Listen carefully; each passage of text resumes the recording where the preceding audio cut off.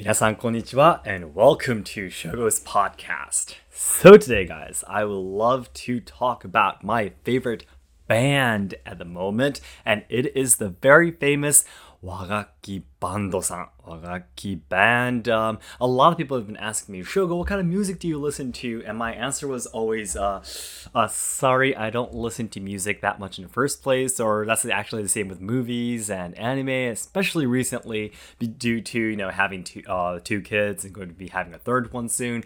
And also, with all of the, running a business and doing YouTube and everything, I really hardly have any time to do all these things. But recently, I've been listening to a lot of Wagakki Bando-san's music. They just released a new album recently, so I've been listening to that a lot as well. But anyways, today, I'd like to talk a little bit about why I admire and respect Wagakki Bando-san so much.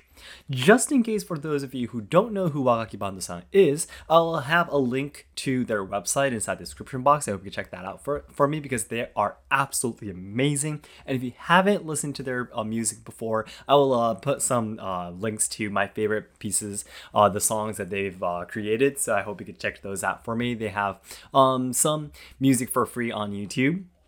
And it's absolutely great, so I hope you can check it out.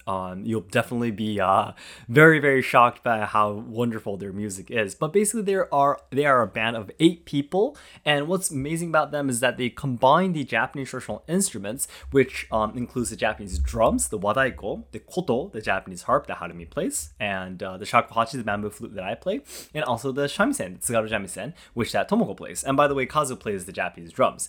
They combine these four instruments, and also the singer is singing a traditional way of singing in Japan called shigin. Yeah, so she has a very unique way of singing that you probably have never heard of any other Japanese singers have singing before. And also there is the electric guitar, the bass, and also the drums. So there are 8 people doing this together.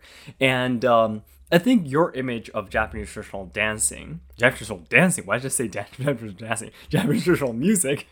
I was just thinking of the vocal. She actually does the dancing as well. And within the dancing, there is a singing too. So I was just thinking about that at the same time. But anyways, when you imagine the Japanese traditional music, you might imagine it being very slow, quiet, and might be a little bit, if we use very bad words, it might sound a little bit lame, to be honest, for people who don't know about the culture. And it's true. Even for me, who trains in Japanese traditional music, who's been playing the shakuhachi for more than a year now, even for me, if I go to those musical concerts of traditional music, about halfway through, I'm almost sleeping. No, it's true. I mean, the values today and the values back in the time was completely different. The speed of time is very different, if that makes sense. Right now in modern day, the time just speeds much faster than the past. So what we feel in music, what we're looking out for in music is completely different. So anyways, what I want to say is that, Wagakki Bando-san is just really, really amazing because they're doing exactly what I want to do. They're living the dream that I have right now. And what I mean by that is that, number one, they're mixing the Japanese traditional culture connecting it to modern culture today. As I said earlier, if we just do the traditional stuff, it sometimes doesn't match the world today. But because they combine it to rock music and bands, it's just so, blends very beautifully into the modern values towards music, and everyone can enjoy listening to it. That's number one. They evolved it, right? They evolved it. Number 2 is that they preserved it too. As I always say, I always say at the end of my podcast that one of the things I absolutely want to do is to preserve and evolve traditional culture, right? Basically, they're doing these 2 things. Again, I just talked about evolving it, right? Number 2 is preserving it too. Now, what do I mean by preserving? But the best way, a lot of people, whenever I train in anything, it could be no theater, it could be the Budo martial arts, it could be the stage arts, anything. A lot of people training in the world of traditional culture, they tend to think that if they go and do more events, if they go and talk about it more, there'll be more people wanting to do it. But obviously that's a no. Just because that person can explain what they're doing doesn't make other people want to do it yet. Of course, there may be some people who want to do it, like myself, of course, but not that many people will be interested. If you want more people to do it, you need heroes. You need people who look very cool on, I don't know, TV. For example, if you take sports, there's a lot of heroes, right? Like soccer, athletes, baseball heroes. It could be basketball heroes. Because there are these people who are very famous, have a lot of skills, who look very cool or beautiful, people admire them, respect them, and they want to be like them. And then they start the culture, whatever it is. It could be sports, it could be music, whatever it is. They want to start doing it, right? So the priority, if you want to carry on a culture, it could be anything. The top priority is for you to actually get good results in it. So people would think, wow, I want to be like you. That's the most important part about carrying on culture. Otherwise, you can't be going up to people and saying, the culture I'm doing right now is great, and explaining with words. No, you need results. You need the results to talk for you, if that makes sense. So Wagakki Bando-san is doing this. No matter how much I explain how interesting Japanese traditional instruments are, how fun playing the shakuhachi is, how fun playing the koto, the drums, the shamisen is, no one will actually start doing it until they think that I want to be like Shogo or Tomoko or Kazu or Harumi, right? Wagakki Bando-san is exactly doing that. We cannot count how many people started training Japanese traditional instruments thanks to them, because they look so cool on stage, making so many pieces of music, having so many fans all over the world, getting, millions and billions of views on YouTube and also all the other platforms for their music. This is the way to carry on culture. A lot of Japanese people, because they envy them, because they can't be like Wagakki Bando-san. There's a lot of people that say, that's not the traditional way of doing it. There we go. Japanese people love saying that, right? They're always like, oh, that's not the traditional way of doing it, just to try to protect their authority. But no, culture is meant to change.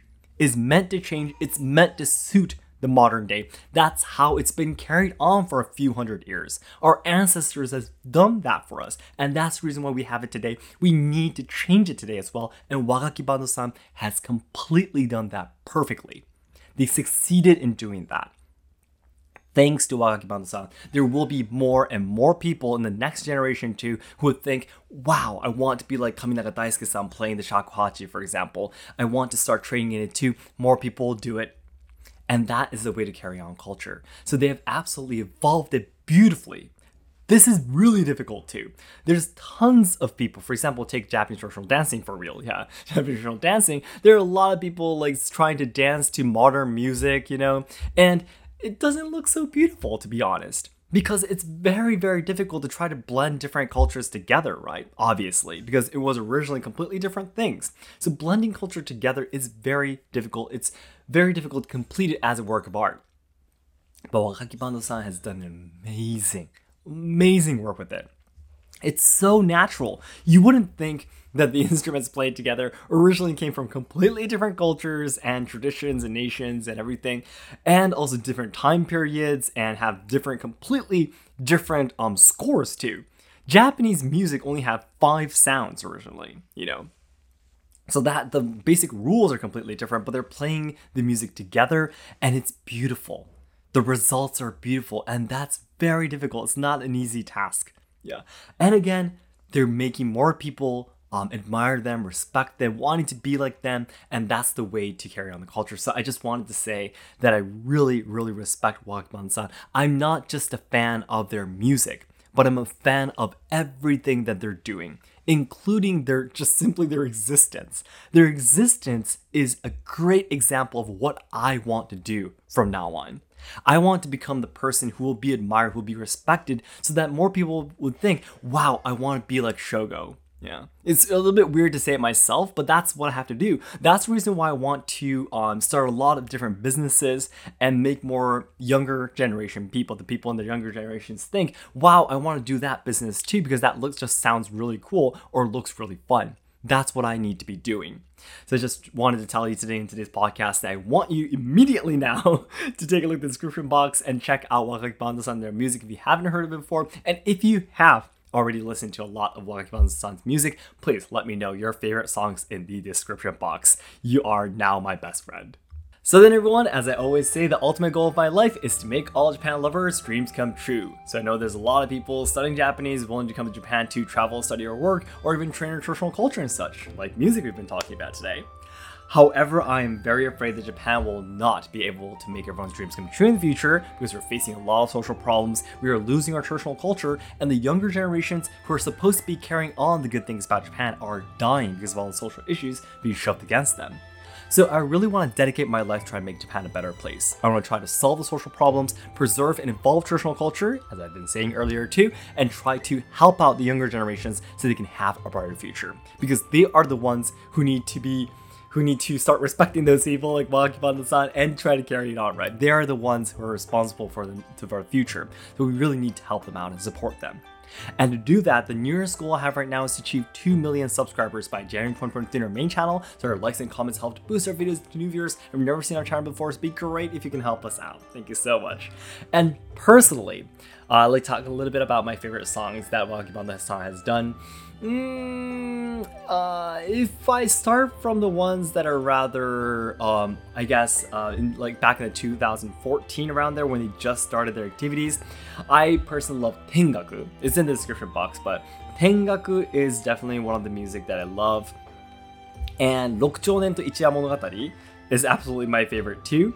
And if it's a rather newer one, I think I really like Hangeki no Yaiba. Hangeki no Yaiba is really cool too.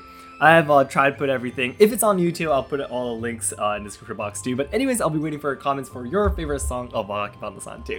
Thank you so much for listening, guys. Bye-bye.